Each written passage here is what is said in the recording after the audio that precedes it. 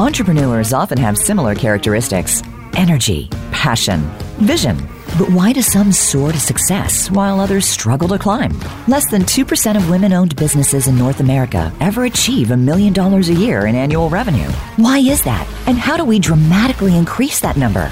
Welcome to Breakthrough with your host, Sara Roach Lewis. Sara offers conversations with the ambitious women entrepreneurs in that 2% to help you break through. Now, here is Sara Roach Lewis. Well, hello, ambitious one. Thank you for joining me for this episode of Breakthrough. Perhaps you have a bold ambition or an emerging desire to hit the $1 million mark and beyond in your business. You may be well on your way or just starting out. Regardless, this show is for you. Today, I want to welcome Kimberly Lewis, co-founder of CurlMix, to the show. In the past 5 years, Kimberly and her business and life partner, Tim, have experienced extraordinary growth in life and business. They have pivoted and niched on their product offer. They had a baby. They scaled their business to more than $5.5 million in sales last year. It's got a $12 million valuation. And they turned down a $400,000 offer on Shark Tank. Jeepers! First of all, congratulations and welcome. Thank you so much, Sarah, for having me. I'm happy to be here. Well, you have had an amazing journey over the last few years. Tell me, do you have to pinch yourself, or are you up to speed with where you are with your success? Yeah. Oh my goodness. I think, it's that moving goalpost. And that part I'm really trying to fix in my mind.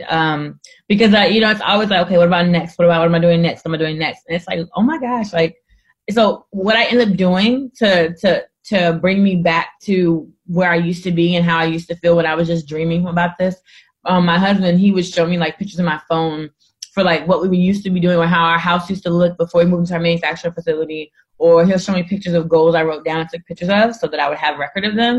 And I think my goal was 3 million or whatever, but in 3 years, and then it was he was like, Kim, look at this. This September, we've already hit that goal. And I was like, oh my gosh, kind of freaked out. Or on my Instagram, when we were doing maybe 50,000 a month or something like that, I wrote down all these things like Shark Tank, HSN, all these big goals, and they kind of all happened in 1 year. And so, so I do those things to help me stop the moving goalpost and kind of really sit in what we've done and appreciate it. So this year, I don't have any crazy big goals. It's really more about profitability in my business and getting healthy physically. So you can imagine some things do take a toll, which were, I was pregnant and so I didn't go work out pretty much for almost the whole year, was not eating healthy. And so this year, I'm really taking that time to focus on myself. And so important because before we hopped on this call, you're at $5.5 million now. And you said, your goal is to get to 100 million in the next couple of years. You have to be healthy in order. Yes, I do. And I think, I often talk to my clients about this idea of creating a life and a business. And the business actually is there to help our life. And the last thing we want to do is create a nightmare where we don't have time for ourselves. Yes. Which is kind of a challenge, right? When you have these big dreams. So it's all complicated. But listen, before we go too far down a path, tell me a little bit about CurlMix. Tell me about your business. So CurlMix is a clean beauty brand for curly hair. We help women get the best wash and go ever. So what is a wash and go? A wash and go is, how your hair looks when it's wet and curly? That's kind of how it looks when it dries. A little bit more volume and a little bit tighter curl, but that's pretty much the idea. And we really want women to commit to their curls. A lot of times we're told to straighten it, to chemically treat it, to color it, to this, to that. No, we want you to commit to what your hair looks like in its natural state. Amazing. And it's all natural and vegan and full of goodness for your hair. Yes, it is. So cool. So from what I understand, really, in many ways, you did the classic creating a business by solving your own problem. And you had a few sort of attempts at entrepreneurship along the way. Tell me a bit about that entrepreneurial journey for you. So my actual My entrepreneurship journey started in 2013. We started our first business as a social network for natural hair. So basically think like a Facebook, but for hair. And we did that for about a year and a half. And I didn't figure out how to monetize it until the end, which is I had to be an advertising platform and basically allow people to buy, space on my website or whatever. And I got my first check for like $200 from a hair care company to advertise on our site. And I was like, oh no, I can't, we're not going to scale like this. And I was like, you know what? This is not going to be my big idea. I'm just going to put this away. But what I was doing at the time, I was basically creating content for experts in our industry. So I was recording videos for them, and then I'll post it on my site and on theirs. And so when I say I recorded, I mean, I filmed it, I edited it, I did everything, right? All they had to do was show up and record the content with me. And so doing that helped me build relationships that I kept throughout my in my time in the industry. And so then after the Natural Hair Academy, I told my husband that the next business we launched, we make money on day one, because I didn't make any money for that year and a half. But along the way, I picked up skills in photography, web design, graphic, like all kinds of hustling types of skills.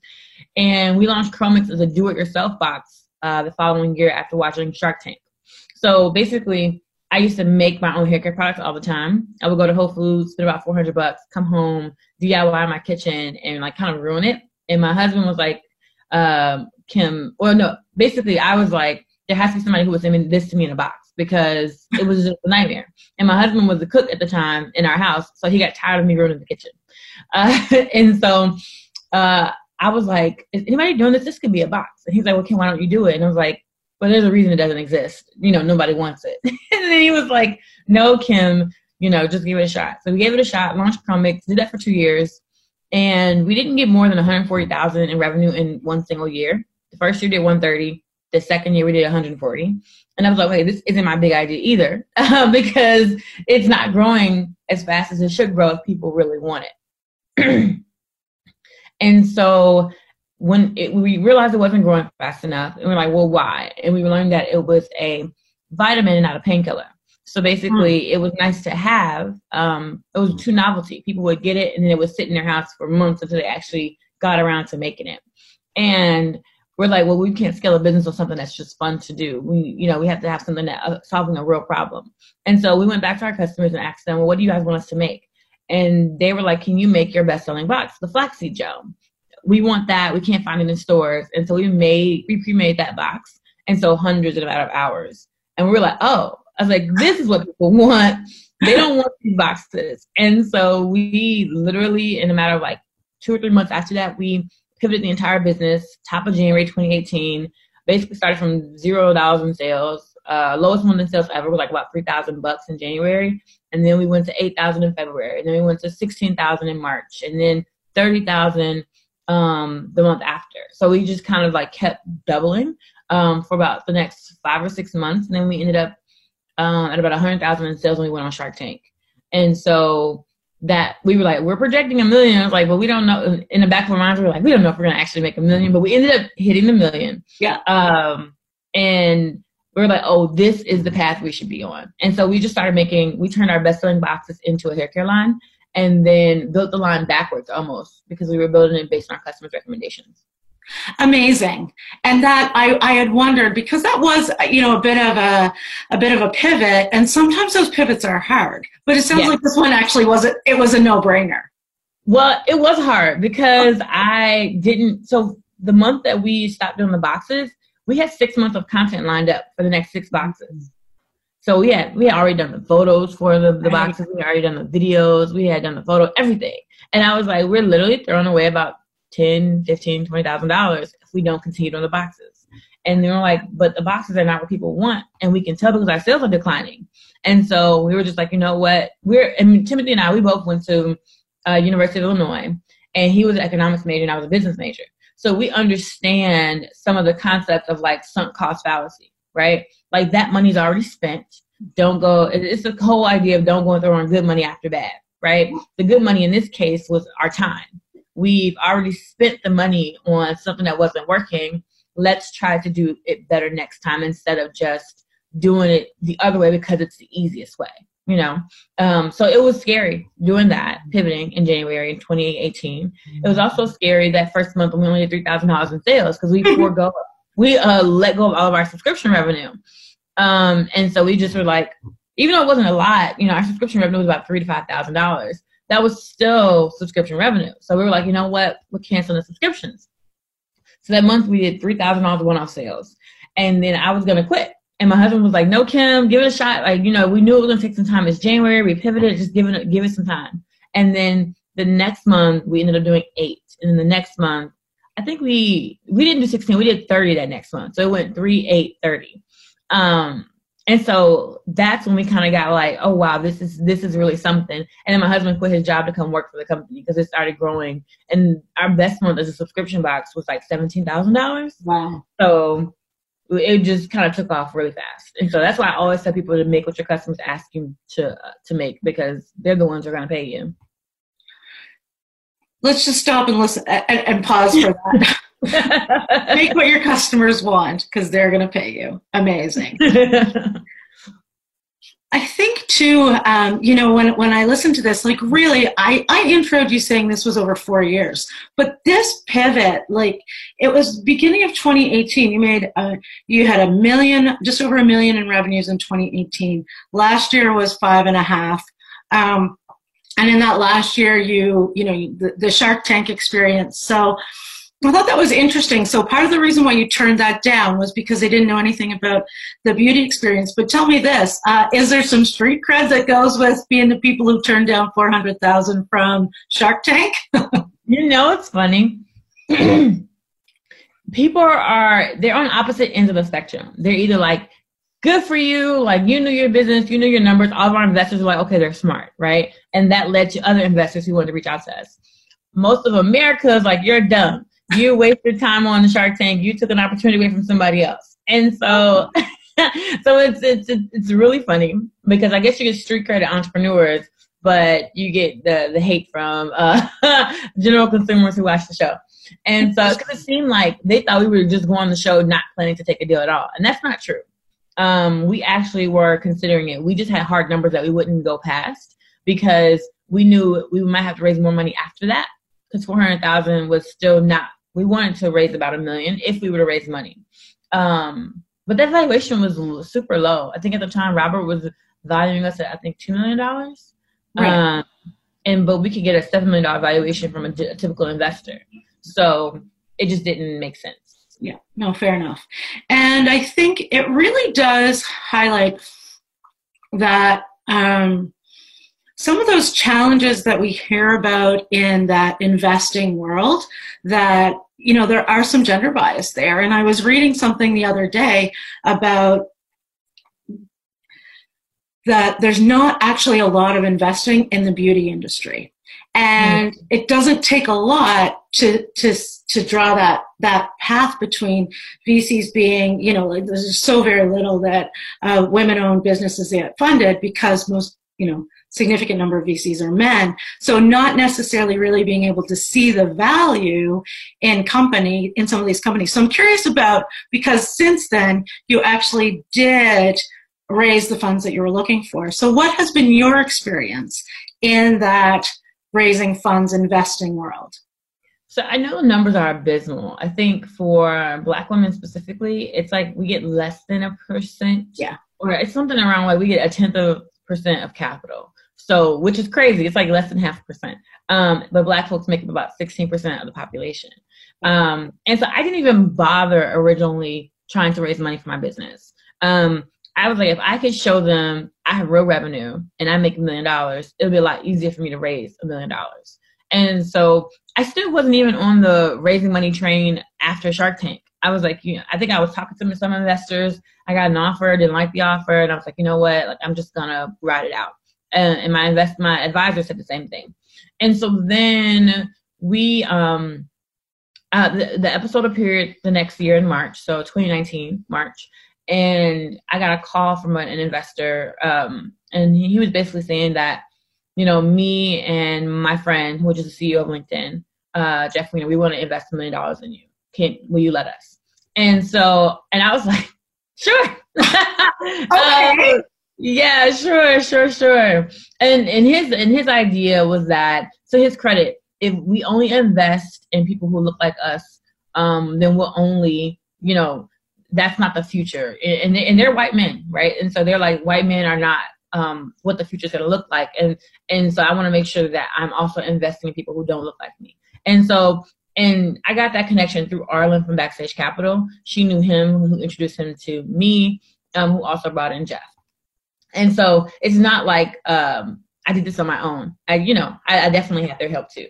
And so, but I think it takes having investors who know that, if white men they have 90% of the venture capital because they're funding, these different businesses, and these are the ones that are growing that have white male founders, and that's all that's ever going to be. And so he's taking it a step further and investing in a Black woman, even though he doesn't understand curly hair care. He kind of only understands numbers, and he's like, you're making money, so I'm not even going to argue with whether or not your idea is valid, right? It is. So it becomes a matter of, do I want to invest in you? And so I'm going to go ahead and take a chance. And so I respect him and appreciate him very much for that. And so that is extraordinary, and what a great story. And I appreciate that, you didn't do that all on your own, and really making that strategic decision to not bump up against those barriers that you were going to see in those early days, but just bypass those by spending the time focusing on your business and making sure that it was profitable, knowing that you could make the money. And then really the investors came to you. It's amazing. It's a great story. And and I did that 1 month, I think it was December, in 2018, the year I knew we were going to make the $1 million. I had investors who wanted to have meetings with me, and I was taking meetings. I was doing all this stuff, and my revenue sacrificed. So in December, we should have had like much higher revenues because it was basically the holiday season. And we didn't, because I couldn't send emails, because I couldn't work on the marketing, because I just didn't have time, because I was talking to investors. And I was like, this is for the birds. I was like, I'm not doing this again. I was like, because fundraising is a full-time job. And you still, even when you get the money, you still have to make money. So it's not like getting an investment means you make money all the time, right? You still have to have a plan for profitability. So absolutely. I always caution people against that when it comes to raising. If you can let the money come to you, you'll have a much better time negotiating terms, getting the check faster, and not sacrificing your business's growth because of it. I'm just going to stop us right there. It's time for a commercial, and I want people to soak that in. So I'll be back in just a few minutes with Kimberly Lewis. Thanks so much.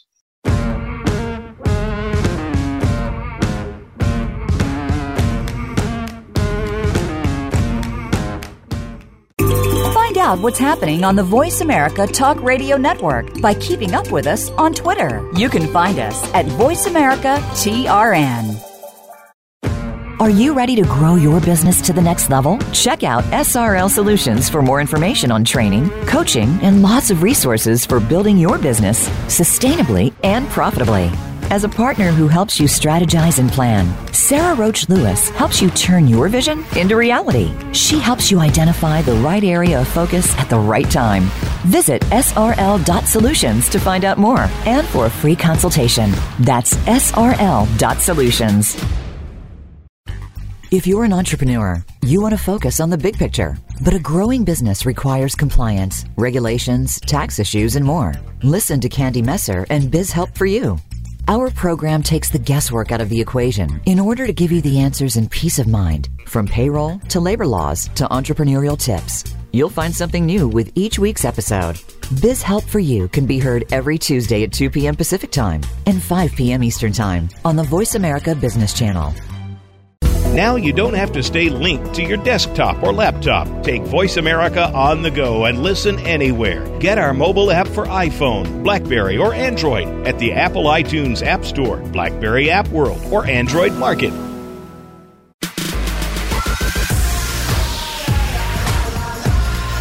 You are listening to Breakthrough with Sara Roach Lewis. To reach Sara or her guest on today's program, please send an email to Sara at srl.solutions. Again, that's Sara at srl.solutions. Now, back to this week's episode of Breakthrough. Welcome back to Breakthrough. I'm Sara Roach Lewis, and I'm here with Kimberly Lewis of CurlMix, and we are talking all things business and growing quickly. So, Kimberly, tell me this. what do you see as some of those real strengths that you have in business? And what are some of those areas where you're still growing?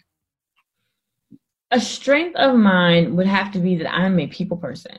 And so I think my staff loves working for CurlMix because they know that I'm really transparent. And as you can probably tell on the podcast, I probably share way more than a lot of founders would share, right? Most people don't talk about their revenue. They don't talk about the things that are difficult. They don't talk about the things that are just really taboo, I feel. Sometimes I listen to founder interviews and they're just very much like, we're growing, we're great, and those are, So I'm really transparent with my staff as well.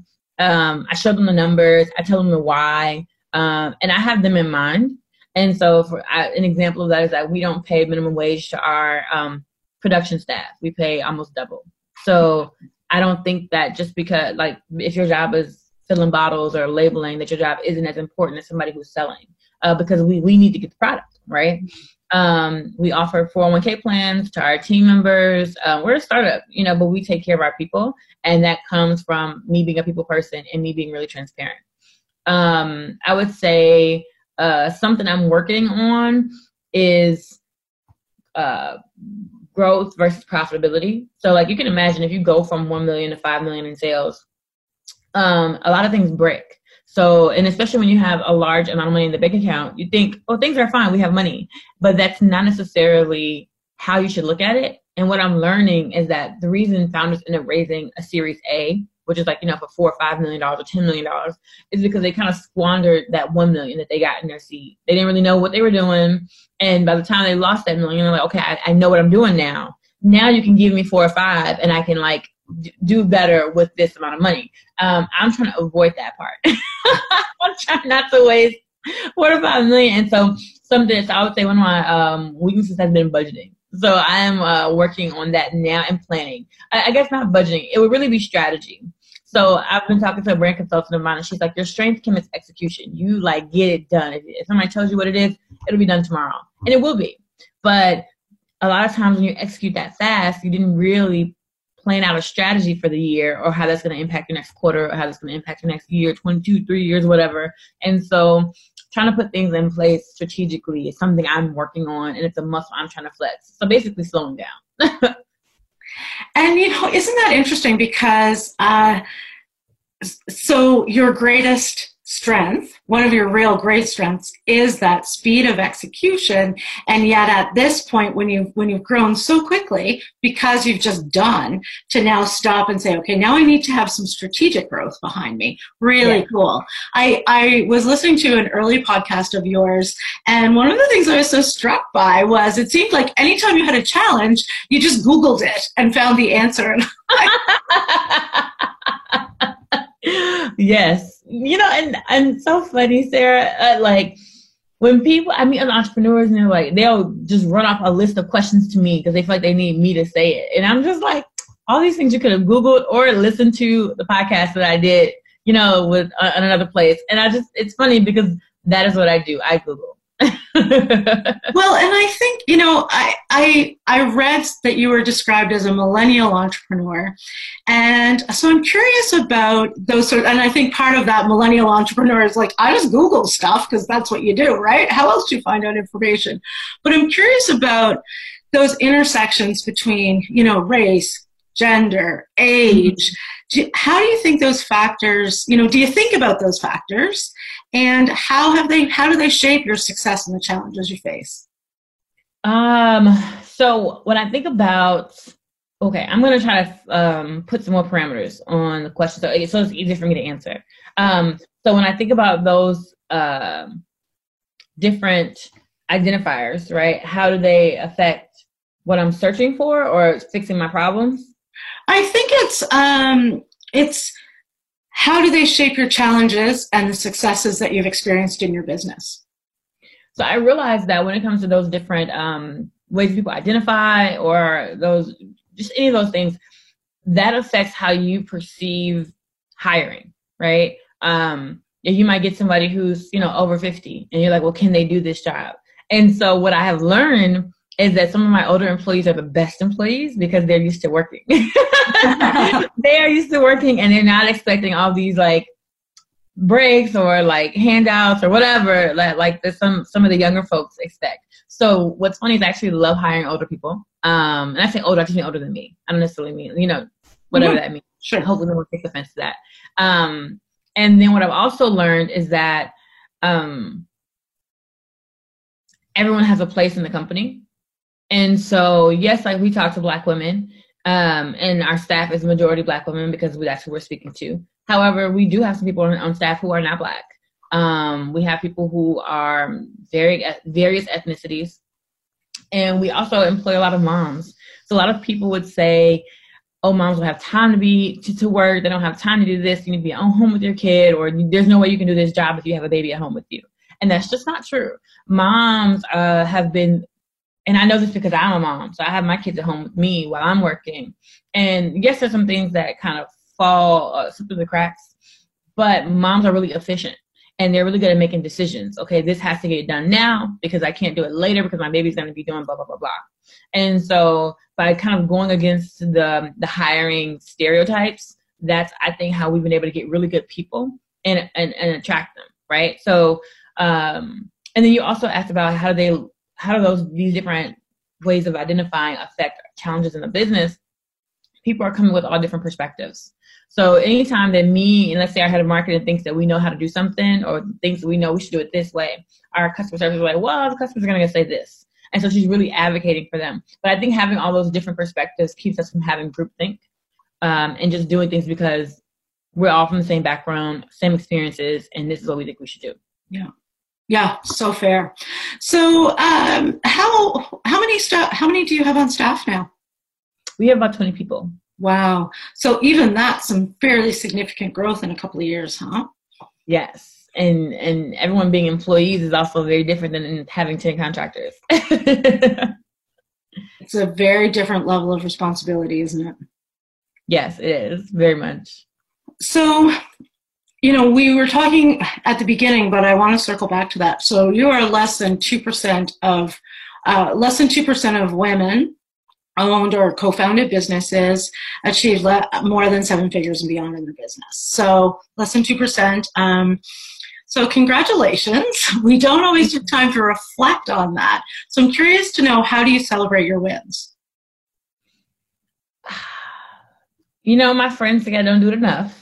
And so my friend actually threw me a party when we were on Forbes 30 Under 30. It was like a dinner, maybe like 10 of my friends. And she's like, can you have to celebrate this? I was like, but it's, it's a list. Like, what do you mean? She's like, you have to celebrate. And I was like, okay, fine. So I let her throw a dinner. And you know what I have been doing? I record myself on my phone as like a private diary.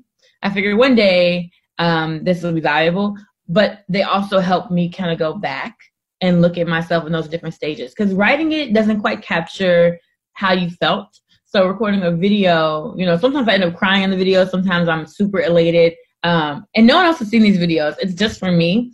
And so that's how I kind of document, record, and celebrate, if you will. That's amazing. What a great idea. So when you're looking at this kind of, like you had said before, when you move this quickly, things break. Yeah. What have you learned from some of those breakages? Those, if we look at what are some of, something that you experienced as a failure that you then were able to turn that into a win, or you're looking at how am I going to, address that going forward so that when you're at, there's a real difference between 5.5 and 100 million. So something that broke, right? I would say I was doing all the hiring, and you're hiring faster when you have more money in the bank and you're expected to move fast. So I ended up hiring a few people that really just weren't the best, and I had to let them all go. And that was about 3 people all around the same time.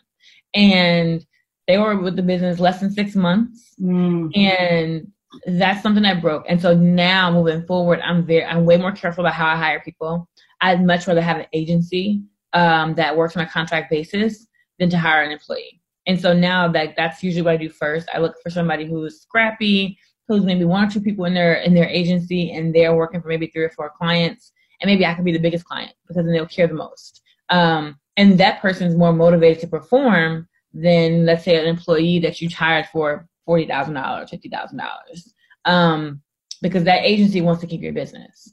So that's something I've learned, and it's also more flexible because you can let the agency go at any point, and it's way less emotional and way less taxing on your business versus like an employee, where, you know, there are so many things tied with that. There's payroll taxes, there's health insurance, there's 401k stuff, and then they know you personally, and they take it personally when they're fired. So that means there are more legal issues, you know, they have to be more careful. Then there's unemployment afterwards. It's just way stickier, and messy. So that's something that I broke, but I learned moving forward in the future kind of how to handle it. And it doesn't mean we're not hiring employees. We're definitely still going to hire employees, but it's just like, it gives you perspective. Like, does this job need a full-time employee for the next year or two? Or does this job really just need somebody to work as a contract basis for 3 months? You know? Yeah, it's very smart. And it does allow you to figure out exactly that, how much time is required, and also really getting clear on what the skill set is that you're hiring for. Yes, very much. Mm-hmm. Yeah, smart. So, you know, one of the things that I'm curious about is you work with your husband. And so what's that like in terms of you know, that whole experience of life and partnership? You know, if I could give my husband an award for being like the most supportive husband, I would. My husband's brilliant. But he sacrificed a lot to kind of be the primary caregiver in our relationship. And so, because I mean, I'm running the business. He's my co-founder, but he does a lot with the kids at home. And we both work from home, but for a while he was doing a lot of it, like I would say 60-40, 70-30, where he's doing the majority. And I'm mostly like breastfeeding and like kind of popping in when I'm needed. But he also is very valuable on the work front. So we just got a caretaking assistant. So my sister is coming to help out with the kids more. And so he's back in the business, and it shows, right? So like we're doing better when he's there on the ground, you know, whatever is needed. Cause he's a great writer. He's a strategy first kind of person. He's efficiencies. He's a people person. He kind of just goes wherever I need him. If I need him to manage this, create this, execute this, you know. And so honestly, I feel like that's been why we've succeeded and grown so fast. Because I took a person, so I'll give you context. My husband, he was on Who Wants to Be a Millionaire, won $100,000 on Who Wants to Be a Millionaire. He was the captain of his academic decathlon team in high school, got a perfect score in reading on the ACT. Perfect score is 36 out of 36. Wow. I don't know anybody who got that before. He basically went to school with U of I. He still had 2 classes left to actually get his degree, but didn't get it, and ended up getting into tech and making almost $250,000 a year as an IT professional. And so just brilliant, right? But that kind of person is like, I'll support you, Kim. I'll do what can we do? I'll get behind you and do whatever you need. And so you usually don't find someone who has that kind of capability, be willing to support the other person. And so he just really admires me for my execution and my ability to kind of make things happen. And so I think that him quitting his job 3 months into the business's pivot and focusing solely on CurlMix helped us scale from 1 million to 5 million, you know, because I basically got somebody who was brilliant for free. Right? So that's what I say. So that's how, and not to say that there aren't problems when we work together, but I honestly think we make a great team. And when we play games, that's our favorite thing to do. Literally family game nights all the time. We have about 100 games in our house, literally 100 board games. We do that for fun. So I think that kind of exercises our brain muscles, but also makes us competitive and ultimately good partners at the end of the day. And because you love games that much, does that help you see your business as a game? Oh, yeah. Oh, yeah. Oh, yeah. I think at the end of the day, family is all that really matters, right? So my business is a means so that I can spend more time with my family or have a happier family life.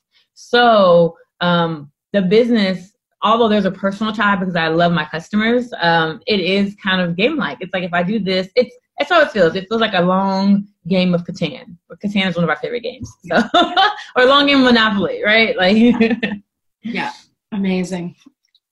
So, Kim, when you think about that, so you have, how many kids do you have? 2. So you have 2 kids. And what does that, so, sort of what's that balance like of kids and home, and you're running this business out of your house? What does the day-to-day look like? Oh my gosh. I work too much. So as recently my sister started coming over to watch the kids on Monday, Wednesday, Friday. Great. So I wake up, I'm usually the first one up in the house, and I go make coffee. I do a quick scroll through my emails and don't answer anything yet. Just kind of look to make sure there are no fires. And then I'll make sure Tim is up because he sleeps late. This is his thing. He's always done it since high school. So he sleeps late, wake him up. Then we have to change the babies because my sister's not here yet. So make sure the babies are changed and set to go for the day. Then she gets here, they're eating. I'm probably on a meeting or a 9 a.m. something. And I'll go through my meetings for the day. Then I'll check my email. Then I'll call anybody I have to call my team. Then I'll kind of go through some strategy stuff, some planning stuff. And then I'll execute any deliverables I have from like 2 to 5, like just kind of getting things back to people. And then I might work out afterwards. And what I found now, I didn't used to do this as an employee, but I work through lunch all the time. So that's why I was like, I'm not the healthiest. So Tim will like make lunch, he'll make everybody breakfast, make sure the kids have eaten, and then set everybody up for their day. So then, and that's pretty much it. And then I might go into the office on like a Wednesday for our live segment where we show people how to do their hair. I'll go into the office for any content we have to shoot. And then if I am making recipes, which I've been doing for this new thing that we launched called CurlMix Fresh, I'll go in on Saturday or Tuesdays to formulate. And that's my week. And then I might travel a couple times a month. But I try not to travel too much because it's just exhausting. So I prefer to be at home. And I stick to my diet more when I'm here. Fair enough. Listen, I'm going to take us to break, and we'll be right back with Kim Lewis.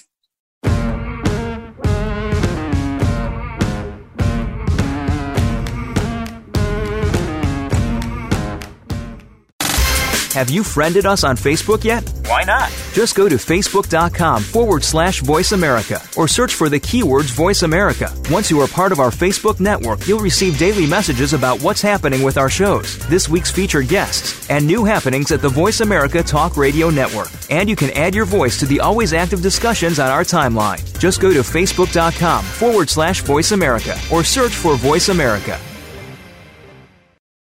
Are you ready to grow your business to the next level? Check out SRL Solutions for more information on training, coaching, and lots of resources for building your business sustainably and profitably. As a partner who helps you strategize and plan, Sara Roach Lewis helps you turn your vision into reality. She helps you identify the right area of focus at the right time. Visit srl.solutions to find out more and for a free consultation. That's srl.solutions. Bob Pritchard has over 30 years of experience as a straight-talking business consultant and author working with some of the top Fortune 500 companies. Now he's come to the Voice America Business Channel to help you and your business. Tune in to the Bob Pritchard Radio Show for information about starting and successfully running a profitable business. From the movers and shakers to great marketing screw-ups, you can't afford to miss a single edition of the Bob Pritchard Radio Show. Tuesdays at 5 p.m. Pacific, 8 p.m. Eastern on Voice America Business.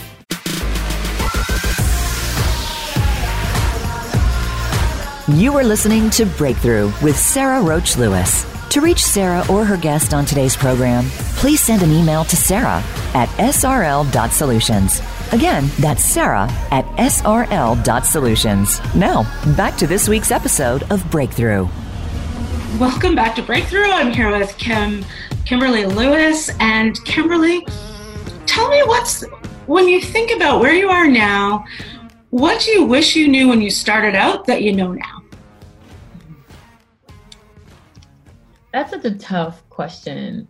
So what do I wish I knew when I started out? How soon? Do you mean like the first business, or do you mean like when I first started? No, the first business. Oh man, I wish I had a revenue model. That was like, I can't believe I was operating my business just creating content. So what I found is that in my previous businesses, I was doing content first, but didn't have a good product to sell.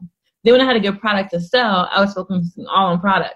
But then when, like, let's say Facebook, the election happens and Facebook ads kind of tank, right? And you're kind of waiting out this lull in Facebook ads until the politicians pull their money out of Facebook, and now there's, it's cheaper to advertise again. We didn't really have a content strategy. So we either were making content, but wasn't putting it like we weren't using it like fun. If you make a piece of content, you can break it down to a bunch of smaller pieces, right? And put it all over social and post it every day so you can drive traffic back to your main website.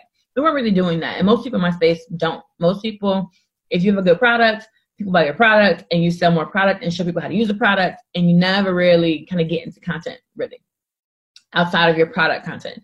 And so I wish I had known how to fuse the two, that you need both. You can't just run as a product first company, but you also can't just run as a content machine because you have nothing to sell as a content machine. So that's a lesson I would have told myself. Well, I was watching your CurlMix University on YouTube this morning, and I just thought it was amazing and so interesting. And I'm curious, like when you talk about that, what role does that play? Is it about needing to educate your current clients about how to use your product, or is that also that lead generation? So it can work as both. Ideally, though, it was mostly for our current clients because our product only works if you work. So you have to kind of know how to use them. And so we would give people, I get my results and I show people how to get my results. And they would buy the product and not get it, but then they would skip all the steps that we would tell them how to use it, And so we're like, okay, we need to, customer service kept begging us for videos. Like, we need to show people. And so we were like, okay, well, we're going to show people, we're going to make it really good. And then maybe this is something that people can find us with. And so that's what birthed CurlMix University. And so now we use it as both. We've used it in ads, but we've also used it mostly to re-educate our customers. So there's a piece there that retention is, so that customer retention is as important as new clients. Yes. It's cheaper to keep her, is what they say. Sure is. Yeah. So tell me then, so we looked a little bit about what you wish you knew. What is your advice? So imagine, you're sort of where you were a few years ago. What is your advice for women who really want to hit that 7 figures in their business and beyond that, but they're not there yet? I recommend getting connected with some of the free programs in your area. So I was a part of 1871. It was an incubator for women in STEM. And that's when I was doing the boxes. And that's when I learned that my business was a vitamin, not a painkiller. And I was like, oh, crap, I have a vitamin, not a painkiller. And over the next 7 or 8 months, I was thinking about a pivot, but didn't do the pivot yet. And so when I got confirmation and validation along the way, I ended up doing the pivot. And then I pivoted, right? But I got connected with another mastermind. It was a Facebook group for entrepreneurs. And that was basically just the funnel for the mastermind. Like, it was a Facebook group for entrepreneurs. Then there was an event for the entrepreneurs. And it was called Traffic, Sales, and Profit. It was, it's for Black folks. It's a Black mastermind. And I think I don't know if you can get in if you're not Black. But anyway, it's basically to help small Black entrepreneurs. And so I found someone who had done it already.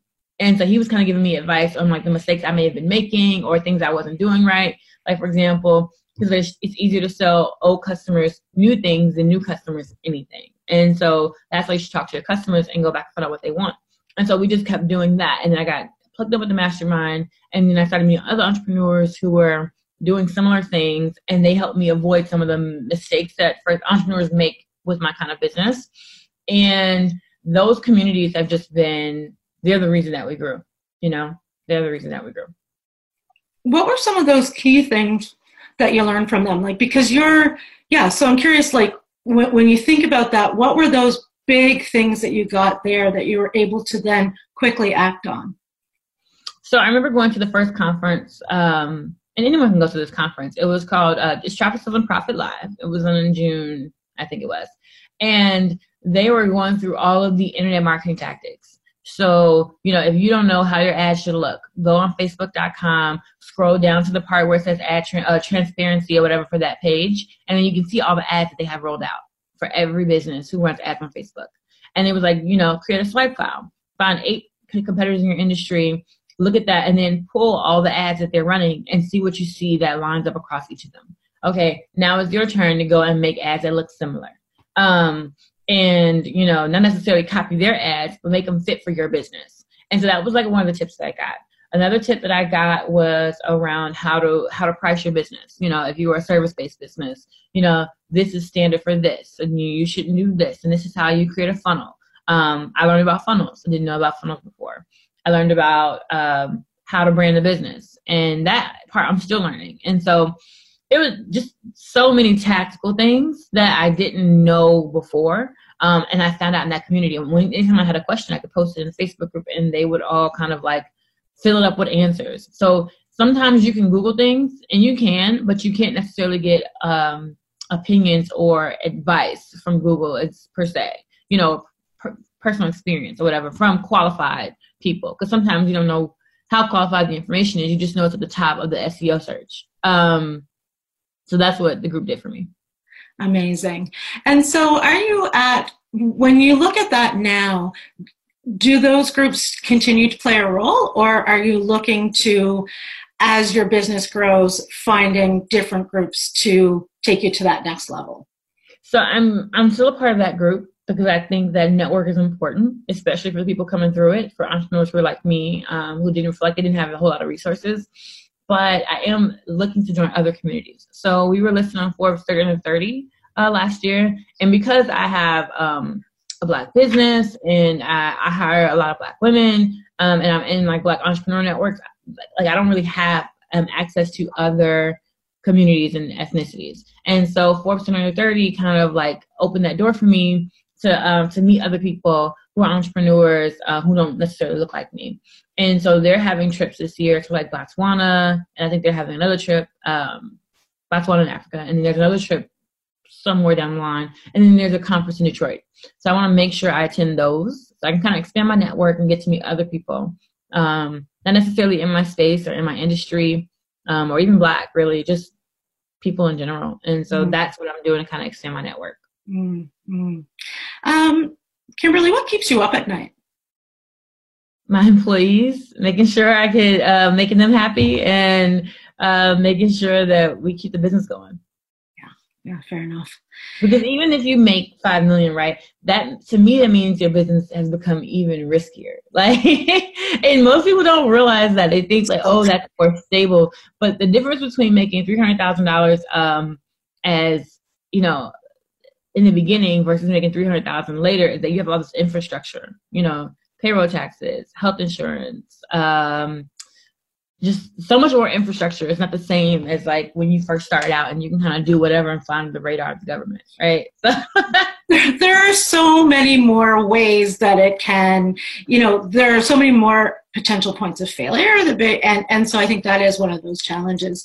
Tell me a little bit about, you know, when you think about where you are now, kind of worrying about your employees, and then what's on the horizon for you? And what is that bold vision that you have for your life and your business? Bold vision. You know, sometimes I talk to my husband and I'm like, you know, babe, we've done enough for a lifetime. we can stop right now and like we'll probably just be, you know, happy. We have each other, we have our kids, we have our family. And so I guess I'm very happy with what I have, and I don't really need much more. That's gonna, what is it? Marginal utility, or like, I'll be marginally happier, but I don't think I'm gonna get, if I had to grade myself, right, I think I'm at a B+. Right. If I was super fit, I might be like at an A-. So making more money, you know, maybe an A++, right? But I will say that I would like to be a billionaire, purely because I think that would be cool. Like, it sure would. It would be cool. And I don't think I would stay a billionaire for very long because we probably give a lot of it away. But I think, like you said, it was a game. You know, it's like, can I get there? I think I can. Okay, what do I have to do to get there? And I'm basically just chopping down trees to get there. Amazing. And it's funny that you use that analogy of chopping down trees because, you know, when we look at that less than 2% hitting that, you know, $7 million or $1 million and beyond in their business, That really is the trailblazers. So you truly are chopping the trees down to find the path to $1 billion. Thank you so much. It's amazing. And, I really am so inspired by this conversation and the fact that you're doing all of this and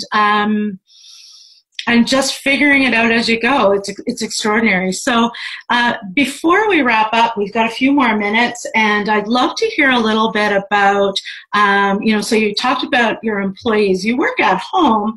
How did you figure out some of that manufacturing, like the actually getting product out the door? How challenging was that piece of it for you?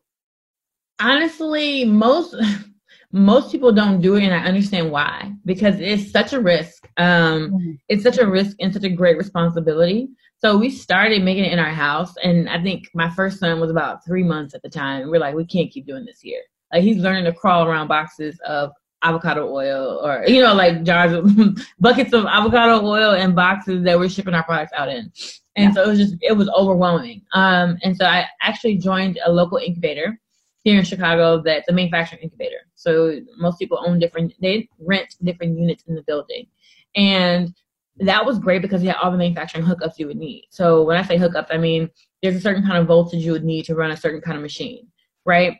And so we moved there initially to kind of make our flaxseed gel, because our flaxseed gel kind of has to be cooked like a regular type of food. So we really needed access to a kitchen. And we couldn't really go into a bakery because you need like a chef's license or something like that to cook at one of those incubators for food. So we found a manufacturing facility. They let us join. We had like 1,000 square feet initially. And we basically set up a kitchen. So the kitchen already had the hookups for like the water line and the piping and whatever. So that was like perfect. But if we didn't have it, they would have cost like $12,000, I think. And the machine we ended up buying to help us make the flaxseed gel ended up costing, price at retail was like $20,000, but we got it refurbished on PayPal for like $5,000. Wow. But I'm sorry, not PayPal, eBay. We used PayPal to make the payment. And so that was like our first step into manufacturing.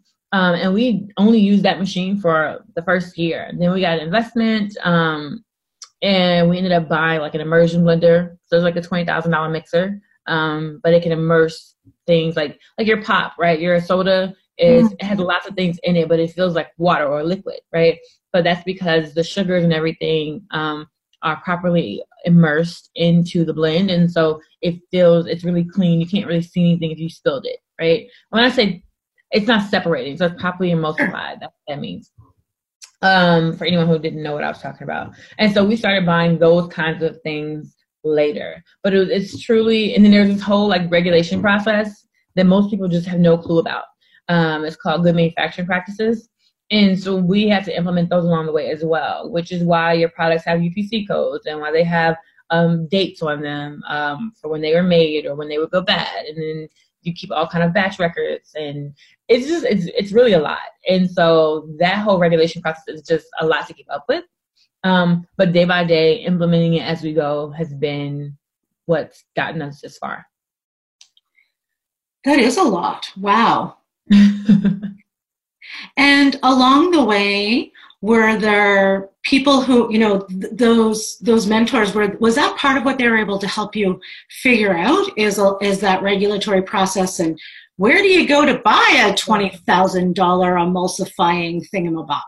Yes. So in my mastermind, I met someone who, when we first started manufacturing, she was like, oh, what about, have you implemented GMP? I was like, what's that? And then she was like, oh no, Kim, this is what you need to do. And so that, I think, was worth the entire cost of the mastermind, because I feel like that was the insurance that I needed, right? Then I have another friend who I met from my very first business when I was just doing content. She's a cosmetic chemist. And so I've been able to kind of ask her along the way. She has other clients and stuff in retail. And I've asked her questions like, this isn't working for me on the scientist side. Like, if this is not properly blending or it's not stabilized, and she's like, oh, are you adding such and such? And I was like, oh, no, I forgot I need to add that. Or she would say, don't invest in that pumping line that's going to cost $100,000. Like, you can probably get one cheaper for $50,000. I was like, oh, okay, didn't know that. Or she might say, don't go into retail yet, because it's basically retail is not what it seems. So, it's better if you can control all your own sales, your own margins and everything online. So try to do that for as long as you can before you go into retail. So these are all things that I got from along the way. And I couldn't say that this one thing changed the business forever, but having all these different resources have definitely benefited us for sure. Really amazing. And I think just that curiosity and attention to all of the details that, make up a business is really extraordinary. Thank you so much. Thank you so much. Well, I do want to say thank you for your time. This has been an interesting and inspiring conversation, and I really look forward to following your progress and celebrating all of your milestones along the way, especially that $1 billion one. I think that will be a nice celebration with Kim. It will be. It will be a lot of fun. Amazing. Thank you so much. And before we go, tell our guests, our listeners, where they can go and check you out, so that they can see these videos and order your product. So you can check us out at CurlMix.com. That's where you can order all our products for CurlMix on Instagram, Facebook, Twitter, all the above. And my personal Instagram is Kim and Tim Lewis. So it's me and my husband, if you want to follow us on Instagram. Amazing. I will also share all of that in the show notes. Thanks, Kim.